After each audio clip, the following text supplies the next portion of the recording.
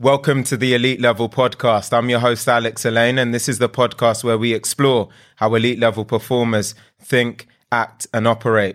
As always, if you're watching this on YouTube, I'd really appreciate you liking, commenting, sharing, and subscribing if you get any form of value. And if you're listening on any of the podcasting platforms, I'd really appreciate a 5-star review.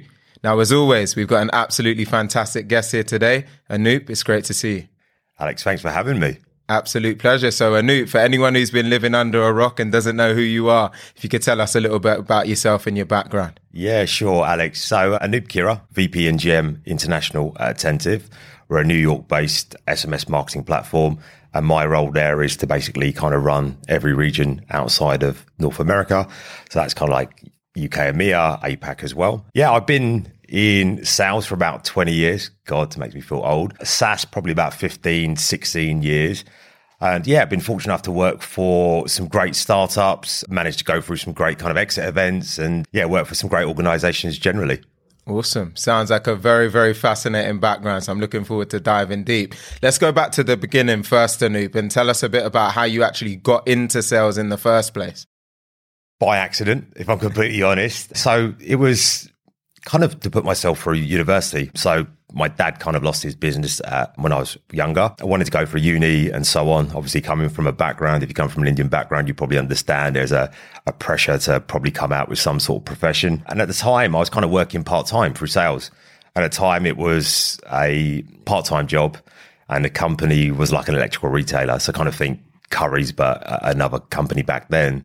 And I just started as a cashier and I didn't actually know I wasn't allowed to sell. So one day I'm sitting there part-time and people come in, start looking at TVs. I start asking them questions. And next thing you know, I've managed to sell a TV. And at that point, my manager at the time was like, do you want to kind of do sales? And I was like, yeah, I kind of like this, right? You don't get the rubbish jobs. You kind of get to walk around, speak to people. And you got commission, which was amazing, right? Especially back then. And was just loved sales ever since. So I kind of finished uni, come out with a computer engineering degree. If I'm honest, hated it as in doing the course and kind of thought to myself, this is probably not for me. And when I came out, a friend of mine that I'd kind of worked with before said, look, I know I've worked with you before.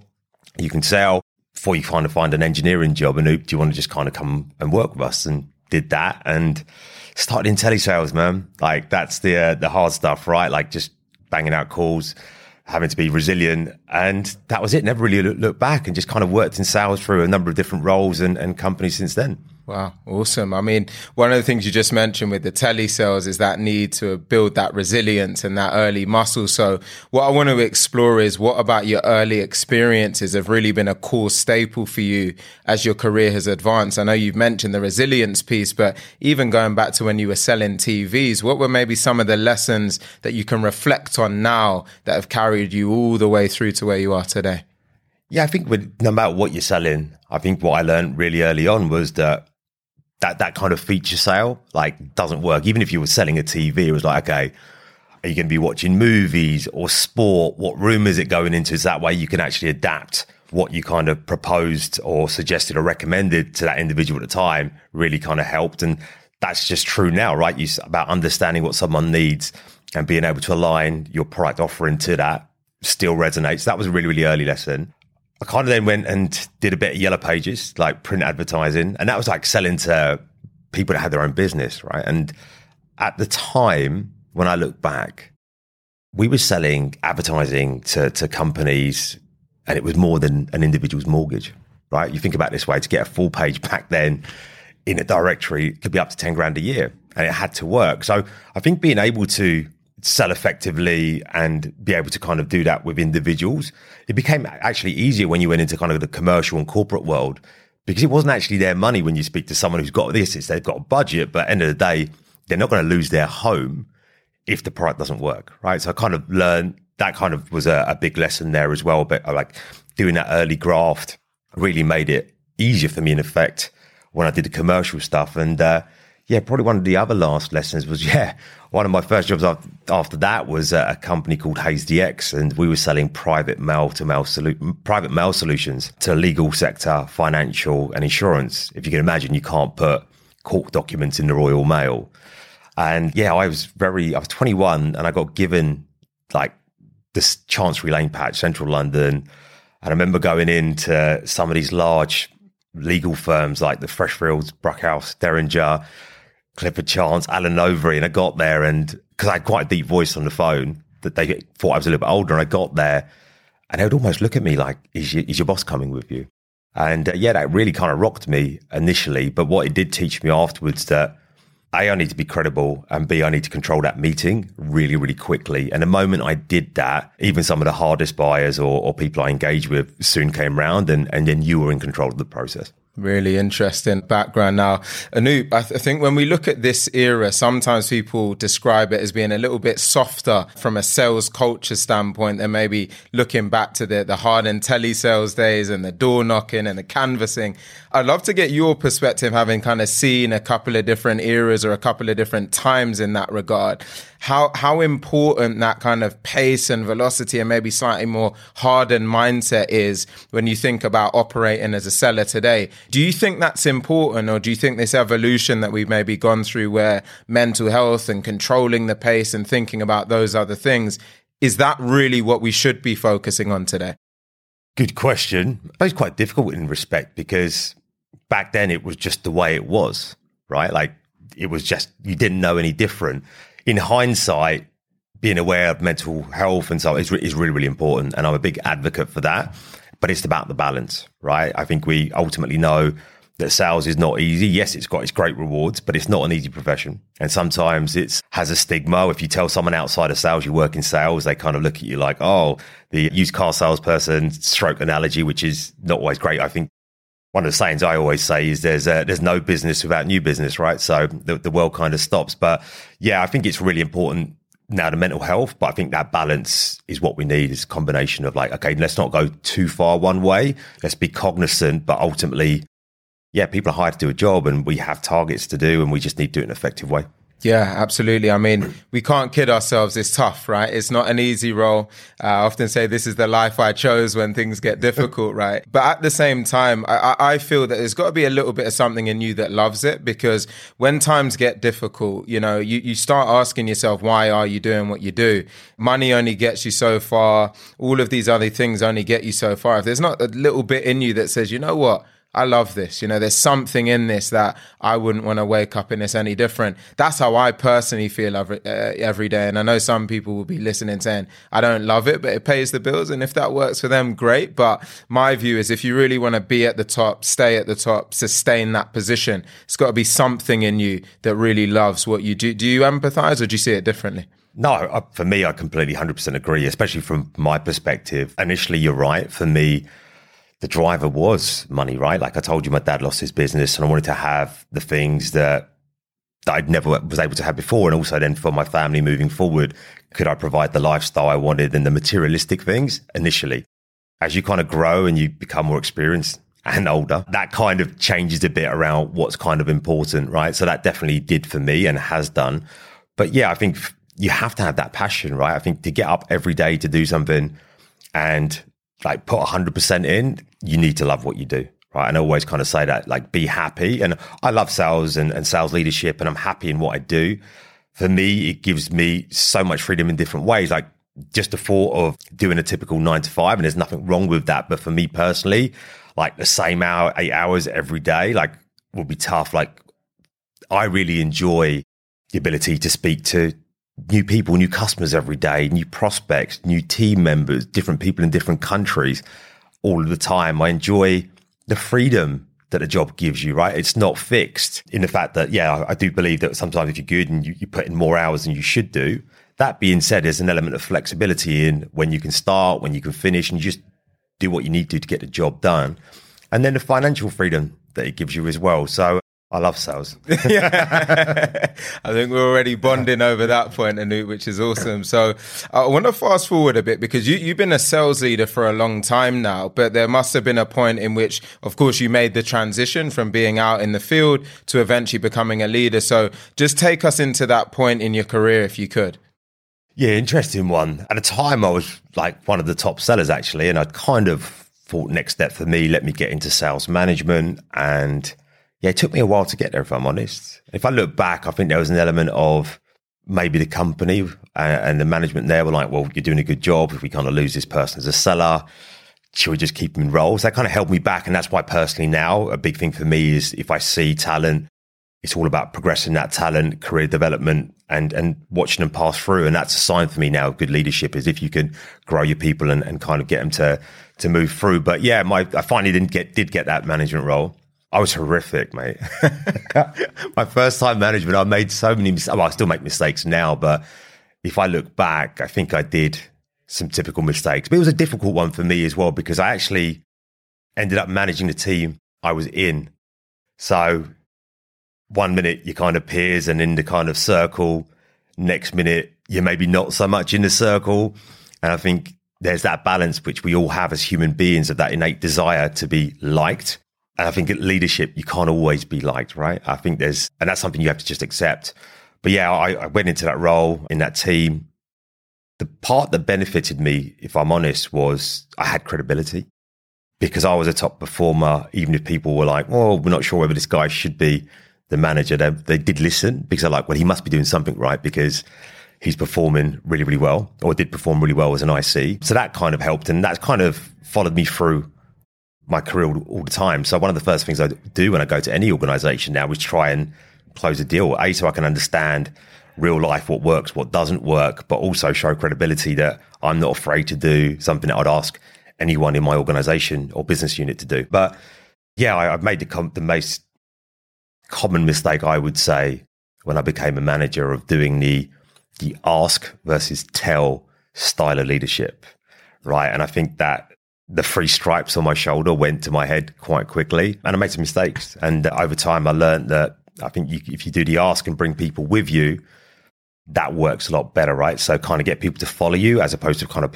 push people in the direction you want them to be. Yeah, some really great insights in that, Anup. One of the things I noted in what you said is that you were the top performer, and it almost seems like that gave you the entitlement to be able to take that next step up. And there'll be a lot of people listening here that are craving and knocking on that door for management, right? They've been that top performing AE, or they're performing really well, and they feel that in itself should give them the opportunity to become a manager. But then there's the other side of the coin where, are they thinking about or prioritize or passionate about developing talent and some of these other things? So the question in all of that is, how important do you feel it is to be a top performer as a prerequisite to management? Or do you think there's actually an argument where if you are focused on some of the other aspects that make a great leader, you can make an equally strong case to your company? I'll go with the latter there, right? And I think that whilst top performers can be good managers, not saying they can't, I've seen so many that are. Likewise, you can have people that are not top performers that can be equally, if not better, managers as well. And there's things you look for, and it's different in case by case, right? Sometimes the best top performers are, you kind of go back to like challenger style, well before that, the lone wolf that's just out there hungry, just going to go and get the job done, not worried about so much the team and kind of coaching around the team. And then you've got people that maybe not top performers, but you naturally see within them the ability to help others within the team, to kind of bring people along and try and share their wisdom or knowledge because they've been in the business longer or so on. So I think top performer doesn't necessarily mean a good leader, but I think it's just about being able to know in yourself. I knew in myself really, because I told you before, my motivation initially was kind of money and success. And over time, being a top performer, I got the opportunity by my management then to kind of say, oh, by the way, do you want to kind of be a buddy to this new starter, or do you want to kind of coach people in our team meetings? And I started to do that. And then the feedback got from colleagues was that was really good. I implemented that worked. And the buzz changed for me. So like, no, that buzz of closing the deal, which is still there, right? I think that never goes away. But over time, I suppose the buzz of like watching people grow and develop became important to me. And at that point, I kind of thought, well, yeah, I really enjoy the idea of leadership. I should give this a go. So I think if you're an individual out there and you're kind of thinking leadership, is it for me? Is it not? I would say don't just do it because you believe it's the right thing to do at a juncture in your life. Like you either should know that your motivators are changing. You're kind of getting a different buzz from helping people come along. And that's always a good sign, I believe. Awesome. Yeah, all makes a ton of sense. Appreciate that. So in your career, Anup, it seems that you've got a great reputation for landing in companies that are relatively young or early in region and taking them to the moon, right? And you've ended up spending time at some massive companies like a Salesforce, I believe, and then there's been a load of mixed experiences in between. So how much of that has been by choice versus almost by circumstance in terms of, have you just ended up where these opportunities have landed on your lap? Or have you specifically said, I'm chasing this thing and this opportunity's then inherently found its way to you? Good question. Need to probably reflect. Yeah, if I kind of look back, I think a lot of it, if I'm honest, has been right time, right place as well. When certain things started to happen, like if I look at the Exact Target days, at the time that kind of MarTech space, ESP, cross-channel was just kind of blowing up, right? And we were riding a wave. And that wave took us all the way to an IPO and then an acquisition shortly afterwards by Salesforce. And Salesforce is an amazing company, right? It's a huge company, like leaders in everything they do, great culture, always winning the best places to work. And I was there for a while. But for me, then the driver became, okay, when I try and take a role, I look for something that I don't have already. Like, how do I expand my skill set, my remit to do something I haven't done? And I always kind of knew that I could go and work at this large organization, but at most I'd only have EMEA under my control. And how do I kind of get global control? And yeah, at that point I was thinking, okay, I could be looking, and there was an opportunity to work at a UK based company, give me full global remit, equivalent of CRO back then. I don't think we even had a title of CRO then. It was like SVP global sales, how the world has changed. Yeah, and I kind of took that because it was like, okay, I get to do UK and EMEA. I then get to do APAC and Australia, and I get to build out the US, which I would not normally get for a US company, right? I'd have to be in HQ to have that sort of kind of global remit. But I really enjoyed the build, and maybe it's the engineer in me, right, that likes to put the parts together and watch a machine start to operate and function and work really, really well. And once I did that, I think for me, finding those companies that have a really, really good product, have found a good product market fit, have understood an element of who their ICP is, they know who the TAM is. And it's like, okay, how do we go and scale this in a different country? And I enjoyed that build. I enjoyed the autonomy. And I just enjoyed being able to look back. And I know legacy sounds a bit strong, but maybe stories are better to look back and say, I was part of that story of going from a company that was X and we took it all the way to Y.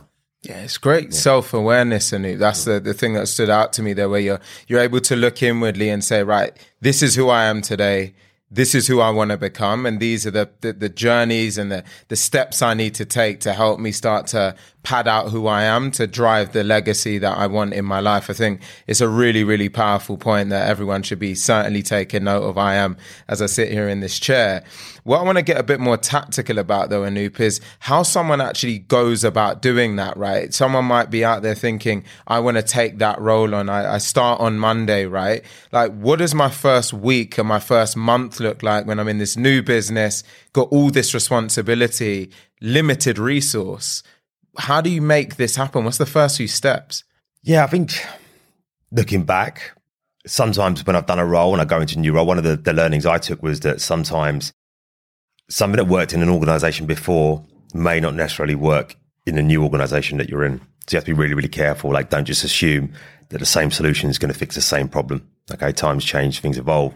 But for me, I've spoken about this a few times previously. People may have seen it or not, but kind of look at the 3 Ps is a process that I look at when I first come into an organization. First of all, it's just around the people, right? Understand the people you've got within your team that are there, spend time with them, understand strengths, weaknesses, motivators, the gaps that you've got as well. So you know what to do with the people, and not just your team, but cross-functionally across an organization. So you know you're building the right relationships, especially if you are in a role where you're working for a US company in the UK. Like, you are literally on an island. Like where I am now, I was employee number 1 out of North America. I remember my first day, Alex, super pumped, 9:00, flip the laptop lid open, ready to go. Sound the crickets because the rest of the company's asleep in the US, right? So get to know the people. The second part would be around the product, right? So I think you need to understand the product, how it works, what its capabilities are, like brand strengths, but also where the gaps are, right? Because when you get into sales processes and you kind of uncovering questioning that may work and you may want to do in front of prospects or clients, never want to lead yourself into a rabbit hole or an area that you can't get out of because you've asked the wrong question and like play to your strengths.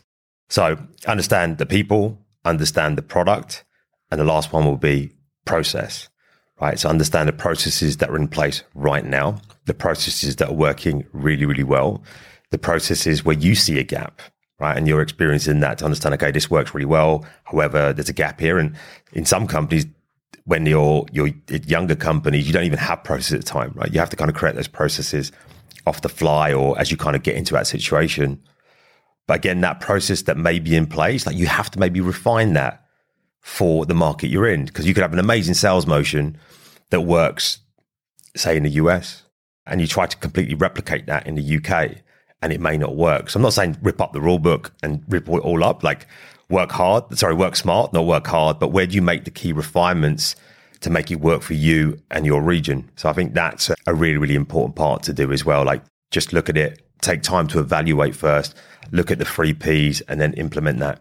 I love the 3 Ps. Yeah. I'm definitely going to take note of that moving forward. Yeah. One thing it seems, at least, Anup, from your career is that you've made great decisions at great times, right? And that it seems like you've kind of known when it's been a good moment to step in, but also a good moment when it's time to step out, right? You spoke a bit about earlier when you went into a market, it was moving really quickly. There was great pace, IPOs, all of these kind of things, great decisions.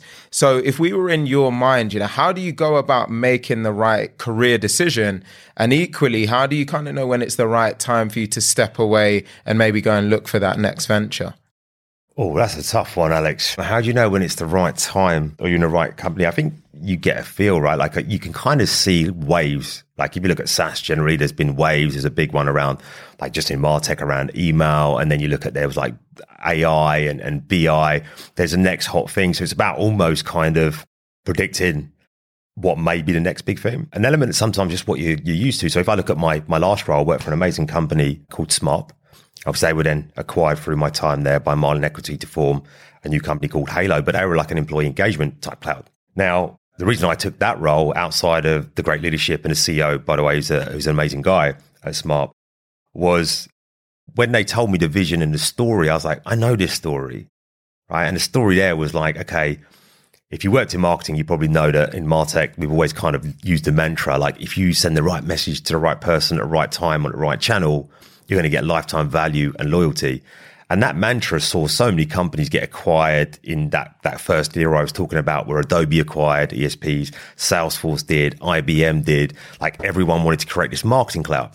And when Smart told me about the story, they were like, it was around employees. And conversely, the only fundamental change was that they flipped the consumer to the employee. So if I send employees the right employee content, wherever they decide to work, be it in Teams, be it on their mobile app, be it on desktop, be it on the intranet, they're going to be better educated around their role, the part they play in making the business successful, driving productivity. I was like, I know this works. We went through that. Like all you're doing is just flipping that around. And that was for me the reason why I went out of MarTech and went into that role.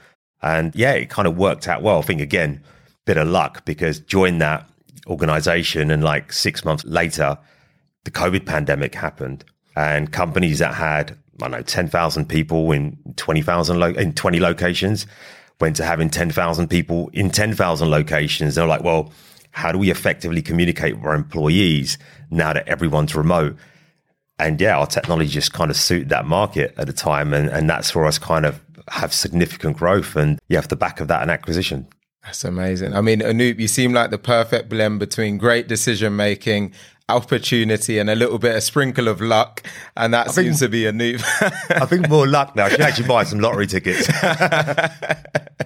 No, that's awesome to hear, Anup. So one of the other areas I was really curious about with you is that, you've come into this company, for example, being the first on the ground. This seems to be something that you've done multiple times in your career. But what's, of course, going to be really important early is making the right early hires, because those people are going to be a staple part of the business that you go on to build. So how do you identify the right type of talent profiles that are the right people for today, but not only today, the people that can also shape your tomorrow?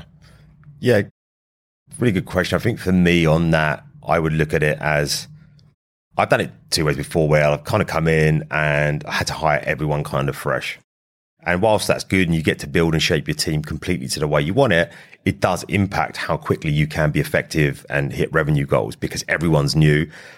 AEs can't look to potential other AEs in region and say, well, how do you do this? What's the sales motion? Because everyone's in the same boat. My guidance there would be kind of around, first of all, if you can kind of get a blended approach, like can you bring people over from HQ to work in region that know the product, know the sales motion, and then combine that with new hires that know the market and have contacts and networks within the organizations that you're trying to target. That blend will reduce ramp time and increase time to goal for you in that region. But yeah, when I look at individuals that I'm actually hiring fresh, I think there's a couple of things that probably resonate. I think you kind of got the first part, which is around characteristic traits, right? And that would be everything from, for me personally, someone coachable. Are they tenacious? Are they accountable? Actually, one thing I actually ask for every employee that's ever worked for me is pretty much two things. One is trust. You have it implicitly to the moment you lose it. And the second is hunger. Because you can't teach hunger. You can teach everything else. You can't teach someone to be really hungry to want to succeed and be successful. So first of all is around characteristic traits. And then second would be around execution experience. And that would be someone been in SaaS. Have they done B2C? Have they been a top performer for a certain amount of time? Have they closed the deals on the size that you're trying to focus? Like, can they do an enterprise sales process? I think that's the combination that I would look for. And ideally in scale ups, I would put me personally kind of look for that blend of someone that's done a startup because they're used to that grit, that resilience, having that entrepreneurship like mindset. And then ideally someone then who's also had an element of a large company. Because when you work at large organizations, whether you realize it or not, the training is awesome, right? The training is really good. Processes are ingrained in you. And you know how to work with cross-functional teams already. So whether that's SCs or CS or like any other marketing, that's been worked out already and you've been working already. So that's the combination. I would look at characteristic traits and execution experience, and ideally someone that's done startup and large corporate. Got it. It's a great breakdown. And, we've spoken about a lot of the really positive and the fun parts and when opportunity meets luck, and all of this is great. And that's also a fantastic breakdown. I also want to know what some of the challenges are, Anup, because, let's not kid ourselves. It's not always easy building a company or building a region from almost nothing. So what have been the things that have sometimes kept you up at night, the times where things have been tough? Just kind of let us into your world in those scenarios. Yeah, I think one of the big things there is around having you have to have a CEO mindset if you're responsible for a region. And sometimes you may be aligned to the revenue function of an organization. That being said, if you're just aligned to that and you have people in the region that are marketing, that are finance, that are talent or other departments, if you don't kind of involve them and kind of create that mini business, what I would always refer to as a startup within a scale up, then it will fall down, right? Because you can't have the blinkers on. So I think that bit around, okay, how do you manage those other functions, even though they might report into a different matrix, but you're responsible for making that region work. I think that's one. I think the second one is executive buy-in, or let me rephrase, the execs have already had the buy-in because hence they decided for European expansion or global expansion. But there's a lot of times when throughout the organization, lots of people in that business are throwing ideas and projects.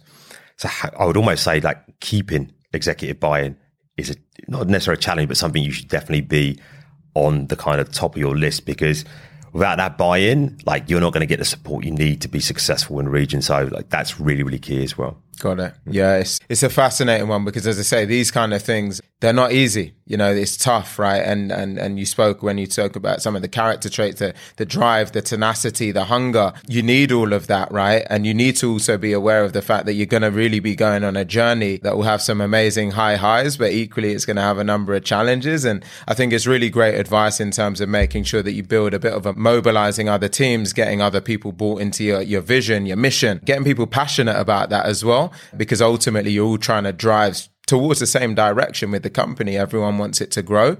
But if you're not intentional about rallying those people around that goal and that vision and mission, it's not always easy to help you start to scale things, right? Yeah, I think just to add to that, I think one thing that I should probably say, and I think it's really important, is managing expectations at HQ. Okay. And the context in that would be, by the time a company's decided to globally or internationally expand, they found the product working, they found the product market fit, they've got use cases, and they're like, right, let's go. Right, we want to kind of sell this in lots of countries everywhere. But you have to set the expectations. It's a process. It takes time. Your rate of growth is not going to be potentially as high as what they've been doing in the US. Deal sizes could be a little bit smaller, like you're ramping employees up and salespeople up. It takes time. I kind of refer to that as like a great guy called Stephen McIntyre. He's a partner at Frontline Ventures, and he refers to it as kind of success and amnesia. And I give him credit for that, but it definitely resonates because you have to make sure that you're reminding that exec team or HQ that when they first started to sell this product, it took time, right? It took time. They made mistakes. They had to get gritty. They had to get creative in maybe it's pricing or what they kind of offered to get to where they did. And it's about kind of just saying, look, we might need to do some of that good stuff here, but trust the process, right? We'll get there. We just need to trust the process. Remember what it took for HQ to get there. Yes, you got me thinking on that one, and it resonates a lot, right? And I think it's a really important point there. Now, I want to shift gears onto something, because a lot of people will look at the role that you're in now as kind of the dream state, right? The end state that a lot of people might have in their mind. So if we're talking to that person who's pretty new in their career, maybe an SDR today, and they look and say, one day I want to be like Anup, or one day I want to be a CRO. You know, how would you advise them to navigate their career from where they are right now to set them up on that journey of getting to these types of CROs and GM and VP plus roles? Yeah, just go back to like the way I kind of thought about it would be the advice that I can give, basically, because I lived that advice. I was kind of very goal orientated and kind of set milestones in play, right? Like what I wanted to achieve by a certain amount of time, even like what car I wanted to drive, where I wanted to go on holiday, or what locations, like by a certain time in my life. So I think it's about actually having that kind of plan. And people always ask that in interviews, like, oh, where do you want to be in 5 years? And sometimes you feel like people say this, but then did actually put a plan in place to say, okay, this is what I'm going to do to get there. So I think that's important. But the advice I'd give is, again, go and first of all, don't be in a rush, right? Like there's an element now, people just want to kind of fly through their careers really, really quickly. Like for me, it's like, when you move on is when you're in a position where you can do that job really, really well. Because if you try and move on too quickly, you can set yourself up to fail, right? And taste of failure is not nice for anyone. No one likes that. So I'd say take the time to really understand that role. It's like building foundations on a house, right? Get them solid and then build upon that. And then you'll get to the top or wherever you want to be. So that'll be around that. And look for, as you move roles, like always look for something that you don't have in your tool belt, right? On your kind of armory. So whether it's like, okay, I'm a salesperson and I've done mid-market, right? Now I want to kind of go to enterprise. And then do I want to go to strat, or do I want to go and sell into one region? Or now I'm going to sell across EMEA. Am I a specialist in retail, but now should I do something in another vertical? So I think that's how I would look at, expand what you do in every role that you take. Got it. Yeah, I love that point, and I mentioned it earlier, and I think it's one of my biggest takeaways already so far from all of this. And knowing now, and you've been a leader for such an extensive period of time, it begs the question, what makes great leadership, right? And so you spoke about the character traits of the elite sellers and some of the talent that you look out for. What are the characteristics that make up great leaders and great leadership? It was always kind of difficult to answer that question on this side of the table. But yeah, for me, I would probably say, first of all, it's like you need to better empower your team, right? Like when you're a leader, it's really easy to kind of like that tell kind of mentality to micromanage. Does that get the best out of people? Do you go and hire just the same type of person? Bit like if you're a football coach, right? It's like being a good leader means, okay, you need to bring the components or the players in that are going to work as a team. So being able to spot what makes a good team is really important as a leader. I think someone that can create culture and inspire, right? I think that's huge, that inspiration and belief in building a good culture, because people need to believe that they can get to goal. Someone that listens, right? Like not just does this is what you need to do, but okay, really trying to understand what the challenges are, what the blockers are for people in order to be successful. Yeah, and again, I'll probably finish up with that empowerment, right? So just being able to, I don't know if we can swear on this, but I kind of look at sometimes a leader, you're a bit of a shit catcher, right? And what you're doing there is you're catching all of that that's coming from above. and stopping it landing on your team's head, right? Because that way they can go and do their jobs effectively. You can empower them and coach them, and you kind of buffer that noise, right? But it's also the ability to go and fight for your team, right? Go and have the conversation that needs to be had at HQ and stuff, and battle in the right time. I'm not saying every time, you don't want to be that person either, right? You need to look at it and say, okay, which ones are the battles worth having the conversation versus not. But yeah, don't be afraid to go and fight your corner for your team. Yes, go into war for them, right? Being on the front line, which is a really important point and a valuable point as well. So, Anup, it begs a question at this point for you, really, what your main driving factors are, what your main motivations are. You've spoken a lot about being intentional, about looking at the gaps and then trying to fill them with every move. So I'd love to know more about what gap you were trying to fill in your latest move. And even when you look ahead, like what's driving you? What gaps are you still trying to fill at this point in your career?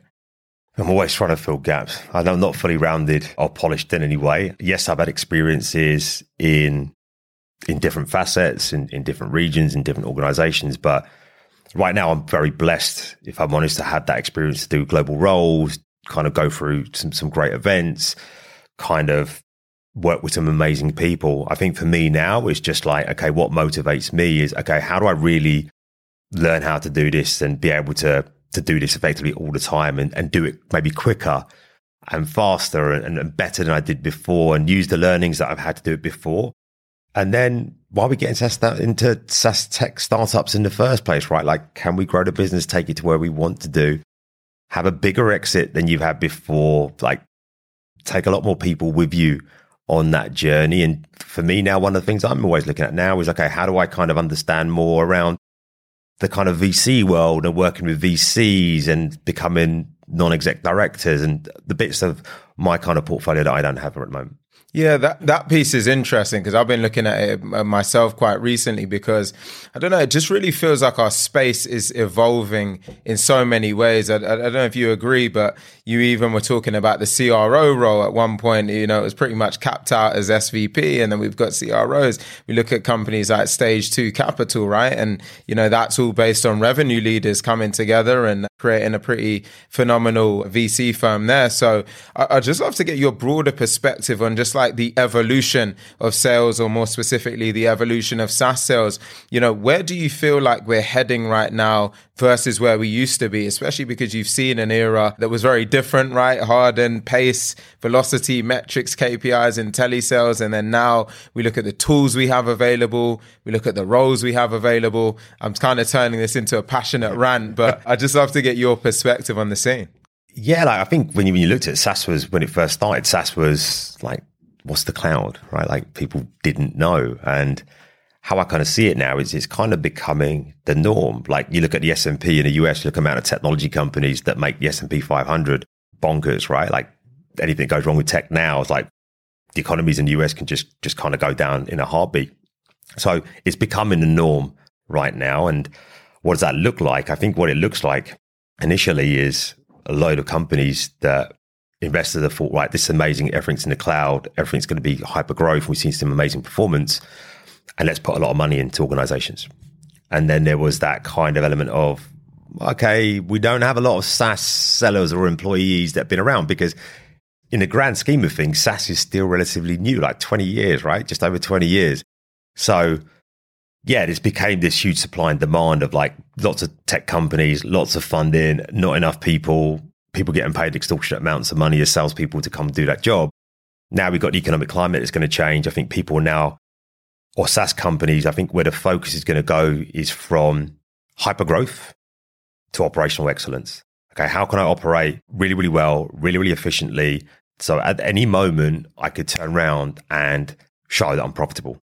Okay, that's how I see SaaS going now from, yes, I think money will still be plowed in, but I think good companies in the SaaS space will be hyper growth versus being like operationally efficient and being able to show a profit quite quickly. But yeah, I think that more and more companies in technology is not going anywhere. I think we're just very fortunate to be part of this era or the start of something that's going to become the norm.